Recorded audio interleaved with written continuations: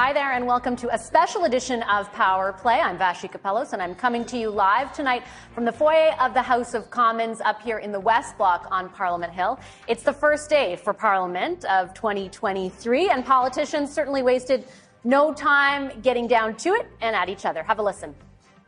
The well-connected insiders at McKinsey. How much did the Prime Minister give them? How much? Conservatives continue to push cuts and austerity and not being there for Canadians. This company did work of little or no value according to his own public servants. How much did Canadians have to pay for that?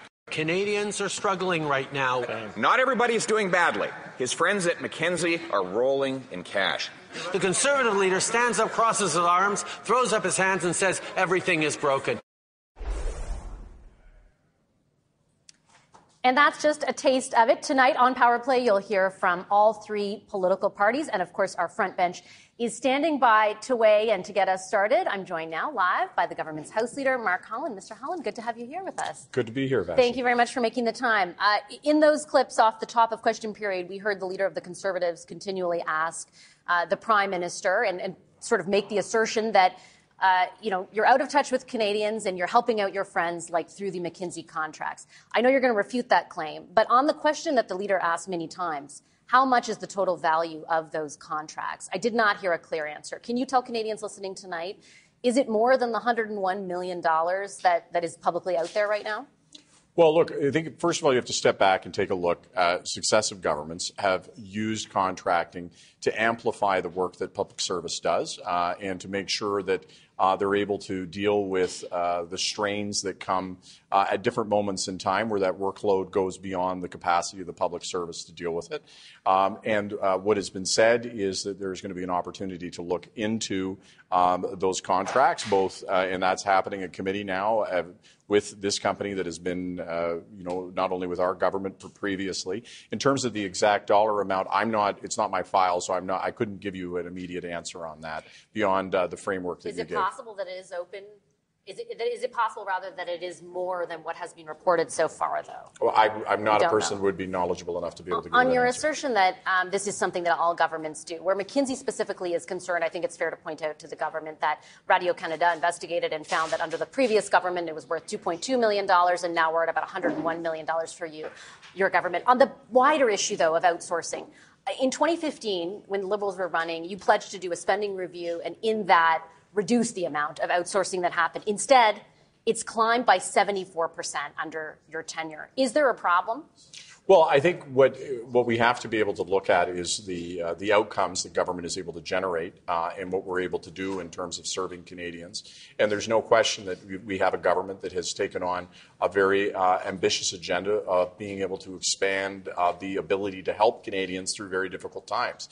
And so with respect to, I'm not the minister with respect to files, so I can't answer that specific question, but I can speak to the overall. This is across all departments, though. No, exactly. I mean, and that's what is happening. So this is what I'm speaking to more broadly, which is that as we respond, as an example, within the pandemic, or as we respond with programs and services to expand the impact of how we're going to be able to help Canadians, the public service has to be able to respond. And you use the public service to the best of its ability, and where it doesn't have the ability to fill in gaps, either because of the amount of additional workload that is present or because an urgent situation hits, like what we have with the pandemic.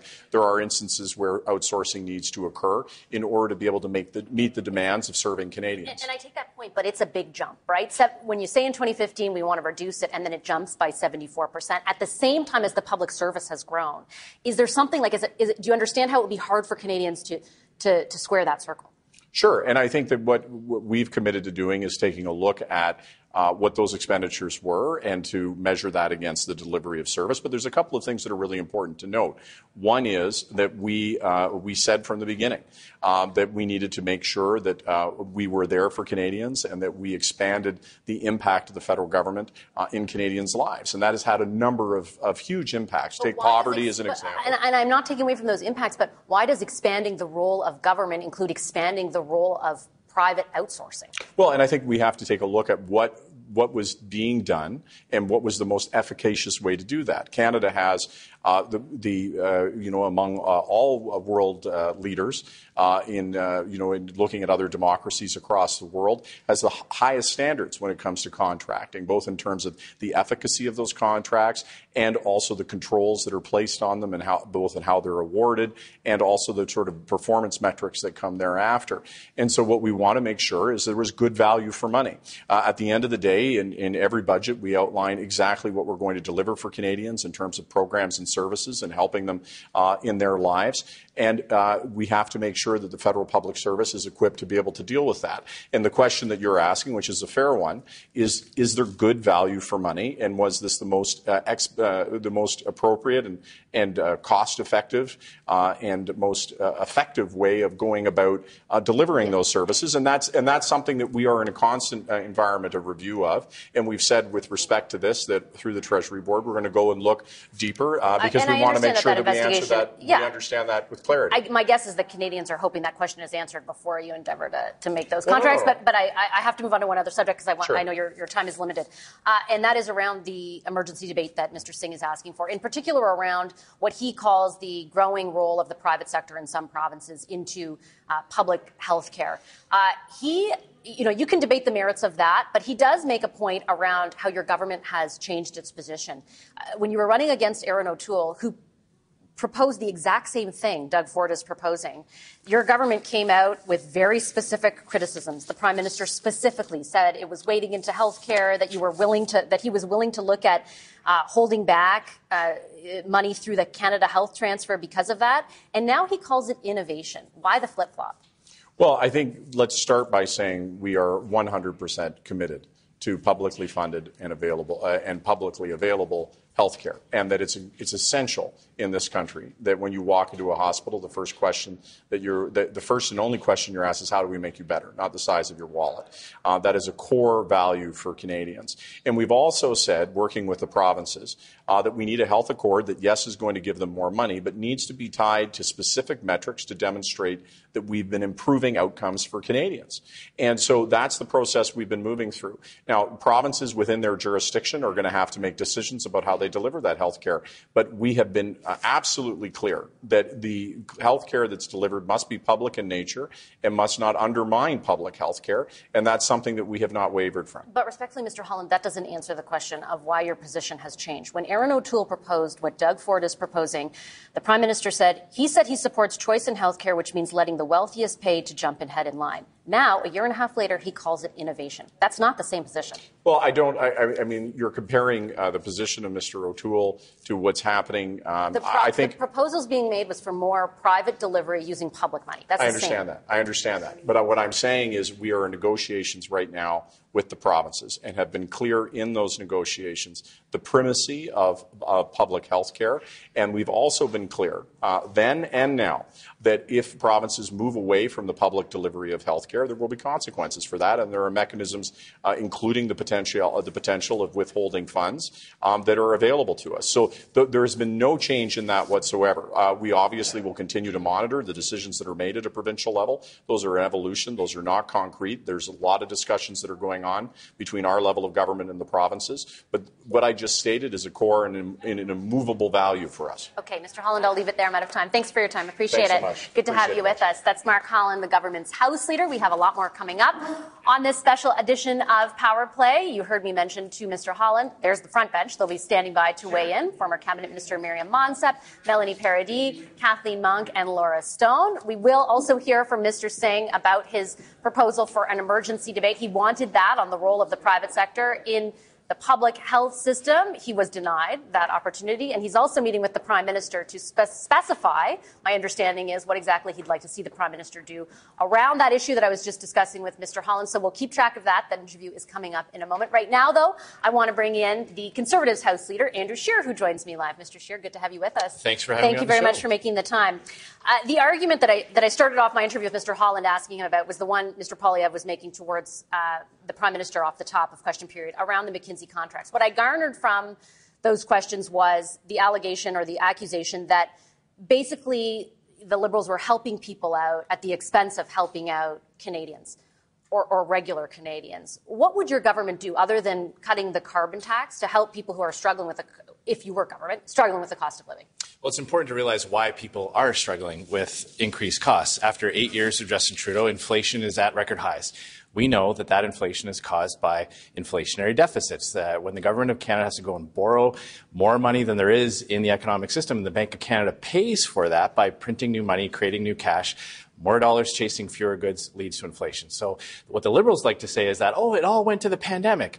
We know it didn't. Over 40% of what the government was spending didn't go to help Canadians get through the pandemic. And the McKinsey contract is a great example of that. Over $15 billion in contracts to high-priced consultants, including McKinsey, which, of course, has a very cozy relationship with the Liberal government. So our point is that the higher prices in the grocery stores are directly linked to this increased spending that had nothing to do with getting Canadians through the pandemic. Okay, let's piece apart a couple of things. First of all, my reading of the PBO was about 30% of the pandemic spending was not temporary in nature. But second of all, where inflation is concerned, your party's primary argument has been, as you just laid out, that this isn't something that happened due to exogenous factors, that it's the government that did it all. I looked into that because I knew that you were going to say it, and I know that your party has been saying it. And the most specific analysis I could find came from Scotiabank, economists at Scotiabank, which said that the specifically government spending led us to estimate that government transfers account for 0.45 percentage points of the rise in inflation we have observed since the end of 2019. Inflation sits at 6.3% right now. So 0.5% is due to what the government is doing. That's according to Scotiabank. That's not my analysis. That's not the Liberals' analysis. So that's one person's analysis. I look to the current governor of the Bank of Canada, the man responsible for creating all that money in the first place. And he said inflation is increasingly a domestic phenomenon. I mean, I would put it to you, Vashti, like, do you think inflation is kind of like the weather, that, it just kind of happens? Like, you can look at the Farmer's Almanac in April and say, if it rains on April 15th, we're going to have inflation in October. It's a monetary phenomenon. When the Bank of Canada creates $400 billion out of thin air, uses that money to buy government bonds for the government to spend, and prices start to go up, it is directly linked to those deficits. There is definitely a link, but that's not to say other factors didn't contribute to the issues Canadians are facing right now, because it's not just Canadians facing them. Lots of other countries, all the other countries in the G7 endured inflation. All because their central banks did the exact same thing. When the Bank of Canada decides to engage in the government's fiscal policy, which previously the Bank of Canada had traditionally not done. Usually the Bank of Canada says, look, our sole job is to keep inflation low. The Bank of Canada made a decision not to do that. It made a decision to help Justin Trudeau pay for his spending. So are you saying the Fed in the U.S. was helping Joe Biden? Was trying to help Joe Biden? They're all political? If every government around the world did the same thing, it doesn't excuse the fact that Justin Trudeau is responsible for the inflation here today. Lots of central banks did exactly what the Canadian central bank did. That doesn't mean it had good outcomes. They're suffering from the same problems that we are. But could it also mean that the intention was not to make life harder for Canadians, but to help out an economy that had bottomed out due to the pandemic? There are people like Pierre Poilievre who were warning at the time that when Justin Trudeau was going out and saying, we're going to go into debt so that you don't have to, Pierre was warning Canadians, saying there will be a cost to this. The idea that the government could spend all that money for free and not have any impact, it just stretches Who were they not supposed to spend the money on? Well, great question. $15 billion to high-priced consultants. The government spent $15 billion on outside consultants while at the same time increasing the size of the public service. So they're hiring more people working for the government while they're paying for more contracts to consultants. At the same time, lots of companies got the wage subsidy, for example. Lots of profitable companies that turned around and used that wage subsidy to help pay for bonuses for their executives. Lots of examples of the CERB going to people who shouldn't have qualified for it. We supported helping Canadians through the pandemic, not giving it to people who didn't deserve it or didn't need it, or companies that were already profitable and used it to pay for big, fat bonuses. So these are the types of examples that we can say, okay, look, of course, unprecedented pandemic, but lots of spending. And I believe the number is actually 40% of the spending had nothing to do with the pandemic. So that's a huge chunk of that inflation. So our message to Canadians is, A, we can help reduce the cost of living by reducing the cost of government, and B, we can avoid what we can reverse the course that the Trudeau Liberals are going on by making the cost of living even worse by tripling the carbon tax. The government is going to make the carbon tax go even higher. So home heating, any good that has to be transported, will all get more expensive as well. So that's our message to help deal with the cost of living. So putting aside, though, the carbon tax for a second, if $300+ billion of pandemic spending bumped up inflation by half a percentage point by Scotiabank's estimate, are you going to cut $300 billion of spending to reduce it by 0.5%? Well, again, I don't accept one person's estimate. I go by... It's one of the big banks in this country. But the current governor of the Bank of Canada says inflation is a domestic phenomenon. Bill Morneau, former finance minister, also said that the increased spending had a huge impact on inflation. He made that comment to me. He said we probably shouldn't have spent so much, but at the time, you had to get the money out of the door soon, or what the effect on the economy could have been even worse. Lots of examples of Conservatives warning the government to put in the types of safeguards to make sure that, yes, get help out while Canadians need it, but not to have that help abused. For example, wage subsidy, companies that received the wage subsidy that turned around and paid their executives massive bonuses. But I remember covering that, and I don't remember the Conservatives at the time saying, you know what, don't give this money to companies, don't give this money to people who have lost their jobs, because we need to make sure that, like, the forms are more completed. Or is it kind of revisionist history? No, Vashi, if you go back and you look at those exchanges, we were demanding that Parliament be recalled to provide that kind of oversight. The Liberals chose to ram things through the House of Commons without the proper debate and diligence. They had support from the NDP and the Bloc Québécois. The Conservative Party, we were warning exactly this. We were saying if you rush these types of massive billion-dollar spending through without the proper due diligence, you will have the unintended consequences of increased spending going to people who are not, who didn't need it during the pandemic, and that would have dire consequences. Now Canadians are suffering through the worst inflation crisis in 40 years. It stretches credibility to say it has nothing to do with government spending. But it's not nothing. I'm presenting the opinion that it has nothing. I'm just saying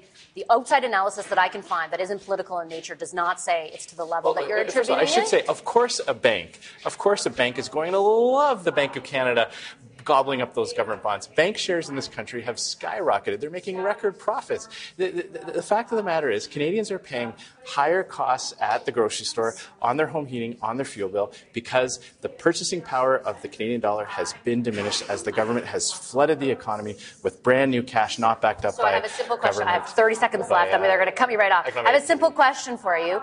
How much would the Conservatives cut from spending in order to reduce inflation then? Well, what we're starting with, our first proposal is to say that the government should do what's called pay-as-you-go, that if every dollar of new spending should be accompanied by a dollar of reduced spending. We've identified $15 billion going to high-priced consultants. That's an easy place to start. The ArriveCan app, that balloon costs. We've got lots of examples of things that we could eliminate, that wasteful spending without affecting the quality of services that Canadians receive. Okay, I have to leave it there. I'm out of time. Thanks for your time, Mr. Scheer. Appreciate it. We have lots more to come this evening on a special edition of Power Play. Up next, the leader of the NDP, Jagmeet Singh. Stay with us.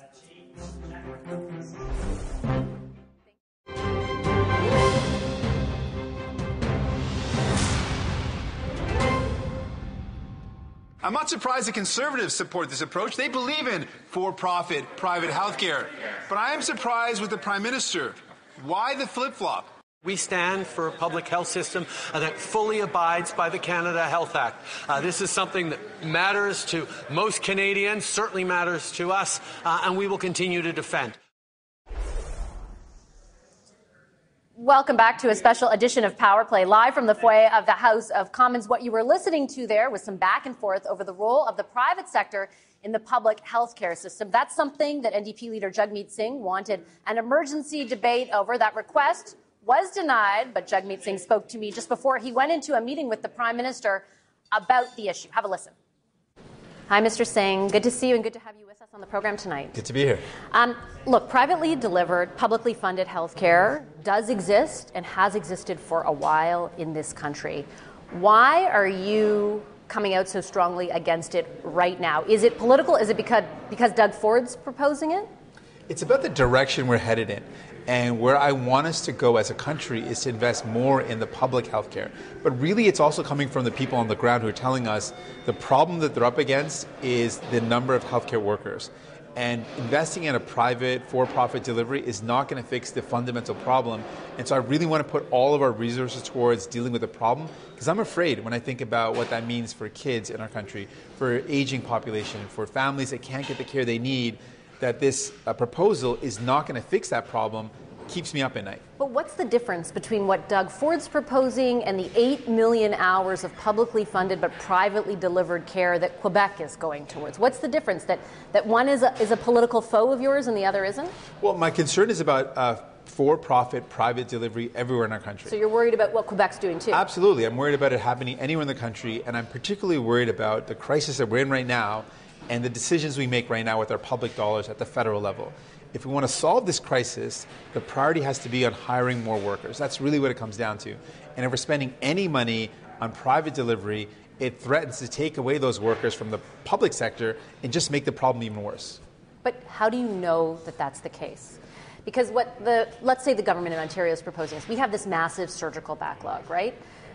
We're going to put all of this effort into recruiting staff, and we're also going to make sure that staff, which has some limited time in hospitals right now because the capacity has been reduced, can work in private clinics as well so that those surgeries get cleared. Like, why can't both those things happen at once?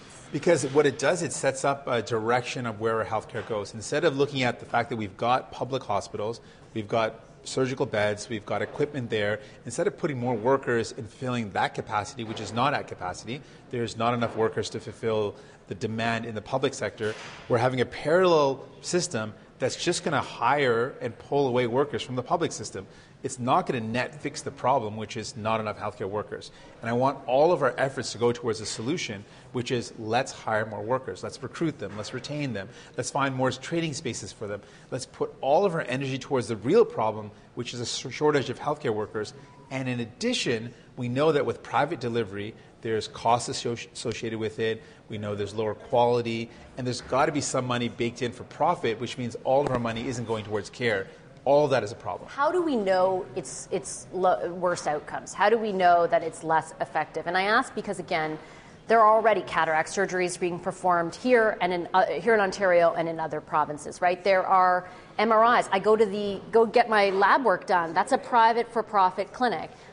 The results still come back. It's still, you know what I mean? Like, it's still helping to alleviate some of those capacity issues. How do you know that is the case? That there will be worse outcomes, and how are you presenting it as fact? Well, a couple of things we know. First of all, the Ontario Nurses Association and the College of Physicians and Surgeons of Ontario, both the frontline healthcare providers, have said this is the wrong approach. It's going to make things worse. So I trust their opinion on this. They're the folks that are delivering the care. We also know logically that when we've got ER rooms that are at capacity and those frontline workers are telling me we don't have enough nurses, if we put more money into a private for-profit delivery, where are those nurses that run those clinics going to come from?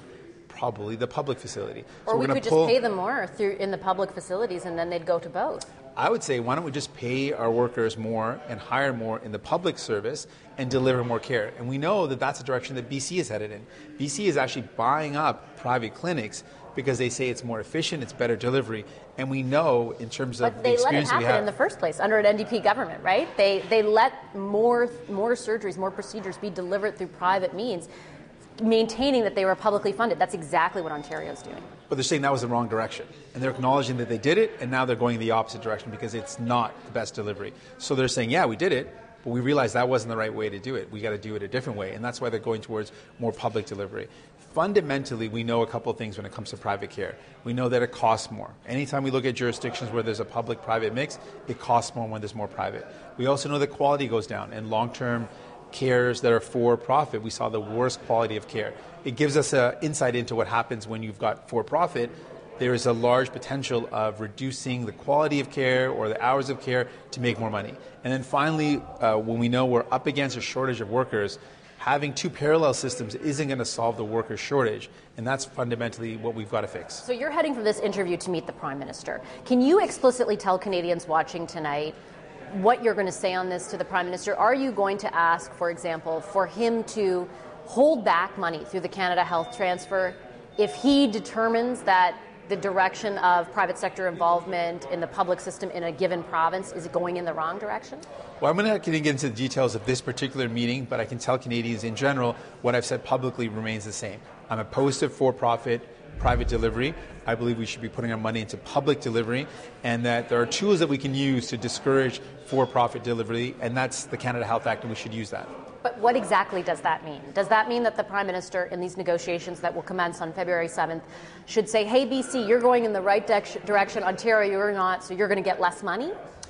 How that's delivered or how that message is conveyed, there's lots of different ways to do it, but ultimately what I want to see happen is if we've got public money from the federal government going towards solving the healthcare crisis, that money has to go towards the fix, and the fix is hiring more workers. So I want to see our public money going towards fixing the problem and spend it on nurses, spend it on doctors, spend it on healthcare workers. That's what we need to do. The reason I'm asking so specifically what the line is for you is because it appears to me like it's sort of nebulous, right? Like it's sort of slippery. Like, is the Prime Minister the one who's going to stand up there and tell provinces who ultimately have jurisdiction over healthcare that even though you meet the requirements of the Canada Health Act, you're getting a little bit too private for me? Like, how do you judge what is too much, and how does it not appear arbitrary? Well, we've got a couple of things that we know the Prime Minister's already promised to do. He's promised to hire more doctors and nurses. Do that. That's something he promised to do. We've heard the Prime Minister promise to pay healthcare workers more money. That's something we also agree with. To retain those workers, they need to be compensated appropriately. So let's put our money towards the solutions. Hire more workers and use that money for provinces to hire more workers? Because again, the federal government is not doing it. The provinces are. Well, the federal government's talked a lot, and the Prime Minister talked a lot about conditions. He touted that I'm not going to give money away without any strings attached. We think one of those strings attached should be ensuring that we're hiring more workers. That seems like a reasonable thing to do if all the healthcare workers in our country are saying we're up against a worker shortage, we're not able to provide the care in emergency rooms because there's not enough people, then we should be using our money towards hiring those people. And that's a reasonable they work in public places, not in privately funded clinics? Oh, I absolutely believe we should be spending money, public money, on hiring workers that work in the public sector in a publicly funded universal system. And you think it's the federal government's job to dictate to provinces that is the case? Well, absolutely. Because Quebec's going to go nuts over that, right? The Canada Health Act says really clearly that we should have a publicly administered healthcare system. And if the problem that we're up against is the lack of healthcare workers, we shouldn't be spending our public money on giving rich corporations more money or private clinics more money that are for profit. We should be spending that on public service, for sure. Okay, I have to leave it there. I'm out of time. I know you have to run. Thanks a lot, Mr. Singh. Appreciate your time. Thank you. That's NDP leader Jagmeet Singh, and the front bench is standing by to weigh in on the politics behind Mr. Singh zoning in on private healthcare. Up next, though, the list, a roundup of what happened in politics today. More to come on this special edition of Power Play. Stay right there.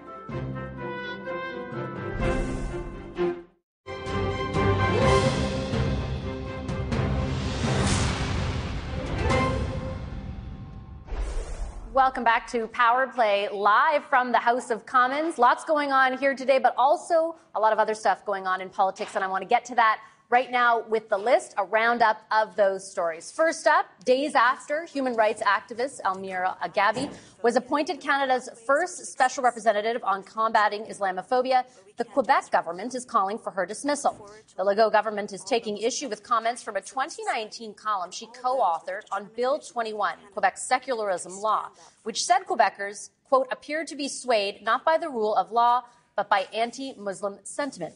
El-Gawabi clarified her comments in a tweet saying, I don't believe that Quebecers are Islamophobic. My past comments were in reference to a poll on Bill 21. Today, Prime Minister Justin Trudeau is defending her appointment. Take a listen to those comments. She is there to speak for the community, with the community, and build bridges across. Obviously, she has thought carefully over many years about the impacts that various pieces of legislation, various political positions have had on the community. Her job now is to make sure that she's helping the government and helping everyone move forward. Gymnastics Canada is in support of a judicial inquiry. We never have not been in support of it. We've been in a situation where we've had to take action very quickly because there was no other opportunity for others to be engaged, and that's what we've done. MPs grilled the head of Gymnastics Canada, Ian Moss, this morning at the House's Status of Women Committee. The national organization is under scrutiny after hundreds of former and current gymnasts have asked for an independent investigation into allegations of sexual misconduct as well as physical and verbal abuse in their sport. We hope this will help people feel safer about getting those life-saving services and programs and talking to their friends, talking to their healthcare provider, and help our healthcare system in keeping people alive and connected to the health and social supports they need. And finally, a 3-year pilot project will launch in British Columbia tomorrow. It will allow simple possession of small drug quantities. Those ages 18 and over will be allowed to carry a combined 2.5 grams of opioids, such as heroin, morphine, and fentanyl, as well as cocaine, and MDMA, also known as ecstasy. We have a lot more coming up tonight from Parliament Hill, including the front bench. They'll be here to weigh in on the start of things here in the House of Commons. There's Kathleen Monk, Maryam Monsef, Laura Stone, and Melanie Paradis, and they'll also weigh in on that private-public health care debate. Don't go anywhere. We're back in just a moment here on Power Play.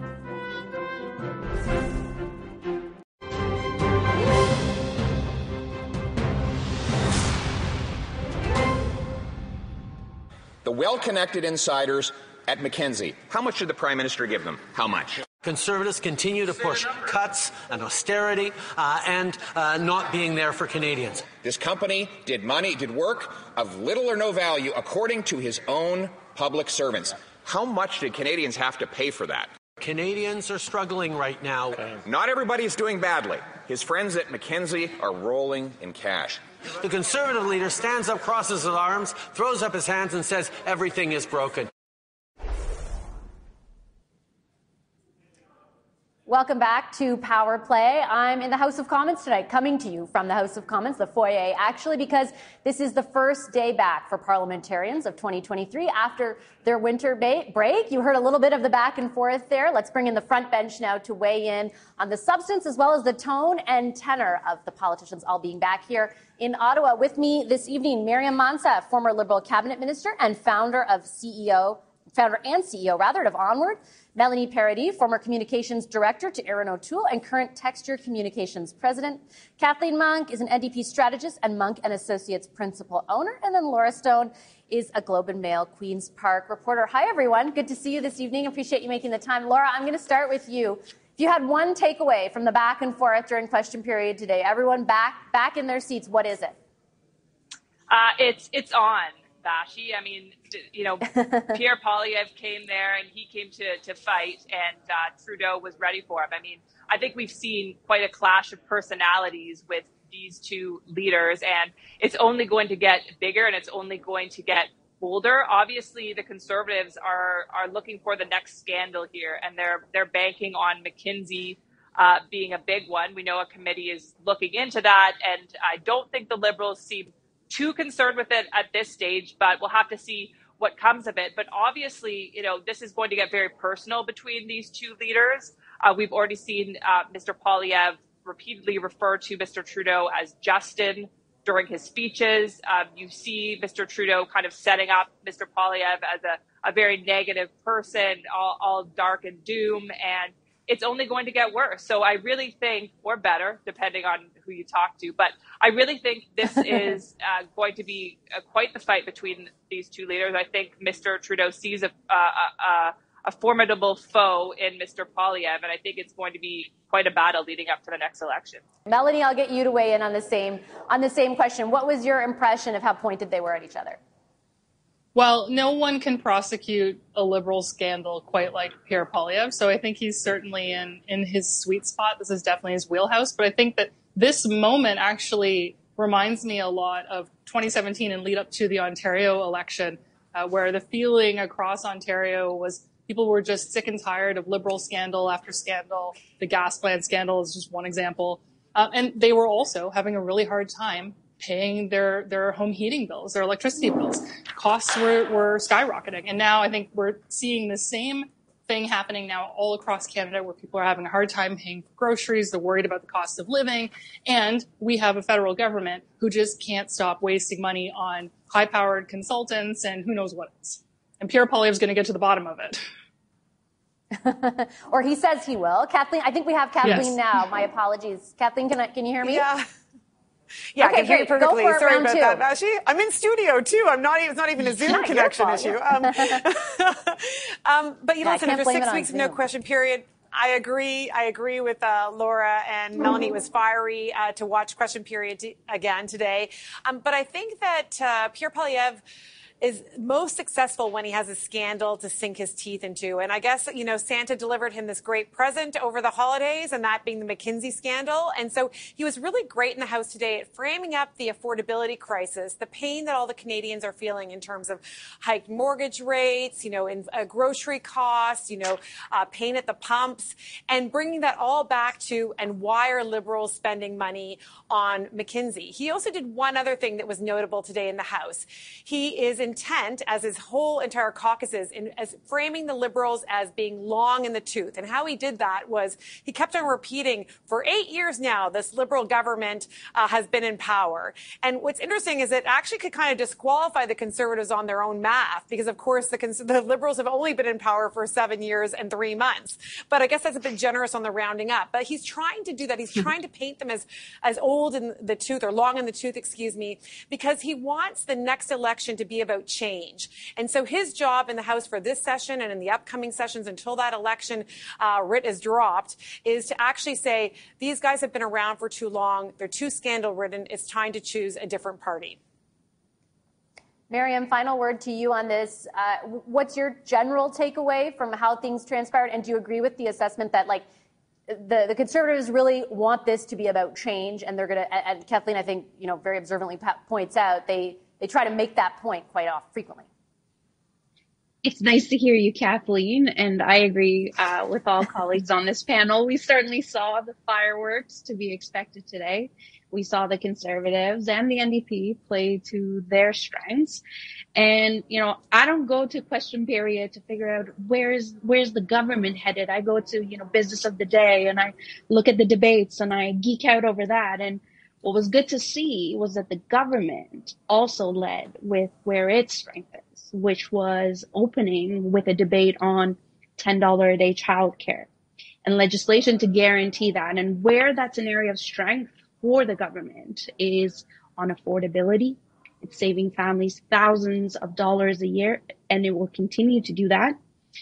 Another area of strength for this is freeing up about 250,000 women to go back into the workforce and to fill labor shortages and to grow the economy. And of course, it's also an area of strength because it creates a political distinction between the Liberals and the Conservatives. The Conservatives have, at best, been unclear about whether or not they'll support this program moving into the future, and at worst have signaled that they will tear up the agreements as they did back in 2006. So definitely the fireworks to be expected, and I think this isn't going to be the last we hear of this approach moving forward into this session. Yeah, lots of different distinctions. I think the Conservatives at times, maybe under this leader, have talked about a tax credit, but I take your point on the sort of framing of the debate. We're going to talk more about the substance behind what we heard today in the House of Commons on the other end of a quick break here on Power Play with the front bench. They're sticking around. Hope you do too. Stay right there.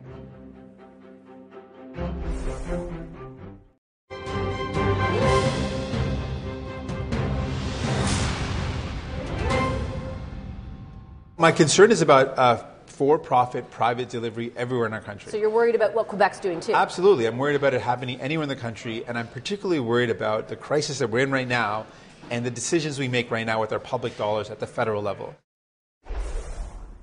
That's Jagmeet Singh from earlier on the program. I'm Vashi Capellos coming to you from the House of Commons tonight because Parliament has resumed for 2023. I want to bring back the front bench to talk a little bit about what Mr. Singh is saying there. With me this evening, Maryam Monsef, Melanie Paradis, Kathleen Monk, and Laura Stone. Kathleen, I'm going to start with you. Let me just ask you a bit about politics here. What is the opening that Jagmeet Singh sees on private health care? Because, yes, the Liberal position has changed from where it was in 2021 during the election, but they seem to have read as one room, and is he reading a different room? Like, what's happening?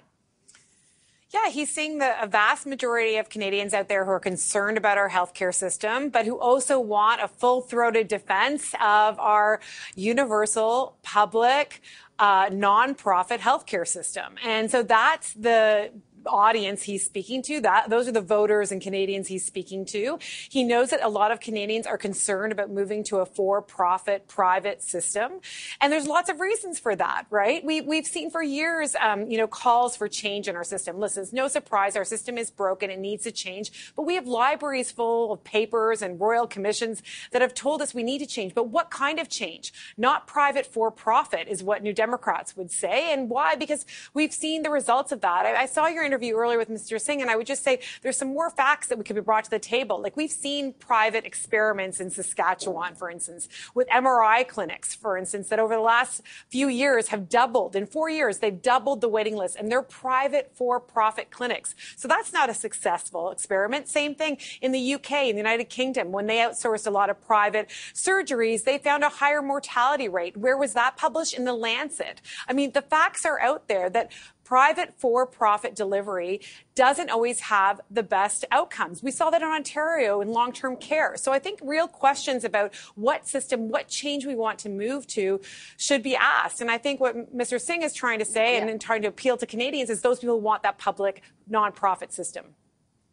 And I do understand asking the questions, Miriam, but is it a bit politically risky for Mr. Singh, for example, to pick a fight with Quebec, which is also moving down the road? It's one thing to pick a fight with the Doug Fords of Canada, for example, but is it politically risky to wade into what many would argue is purely provincial jurisdiction? Well, healthcare is an issue of grave concern to all Canadians, particularly post-pandemic or post-start of the pandemic. So I think Mr. Singh is doing exactly what he should be doing. He, I will say where I philosophically agree with him. We absolutely do need to protect the principles within the Canada Health Act. We absolutely do need to ensure that single payer system is protected. And for me, as I have seen, as we all have, the women in the sector carry all of us throughout the pandemic. Be paid well, be supported well, be respected has to be a key priority. Where I'm a little confused with Mr. Singh's approach is these conversations didn't start over Christmas. They didn't start last year.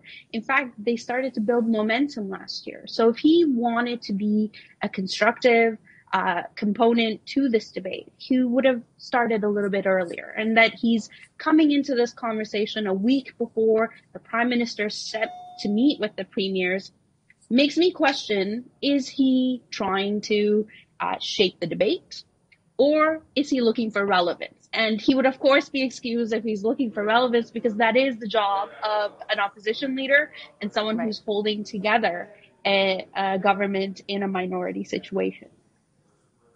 He also, though, has, as to the question of why now, Melanie, he has Doug Ford coming out with this proposal, and Doug Ford is an obvious political foe for him. Sure, but Doug Ford's coloring inside the lines on this. He's not doing anything that isn't already in motion and in practice across Ontario. He's just doing more of it. So none of this is particularly new. You already could have surgeries at private clinics before. Now there's just going to be more of them. But why is he doing this now? I think that's the question of the hour. Here's a politician who has had a deal with the Liberal government for the past year. We're coming up on a year of the confidence and supply agreement that the NDP has with the Liberals. He could have talked to Justin Trudeau about this at any point in time in the past year to say, hey, what's going on with healthcare? Maybe we should have a serious conversation about making sure that we maintain universal healthcare across Canada. And he never at any point has raised this. And so Jagmeet Singh is he's permanently late to the party, and it's painful. It's painful to watch. I gotta jump Laura, in there. I'll just ask you. I'll jump in for a sec. No, Laura, because this is my sort of minor counter to that.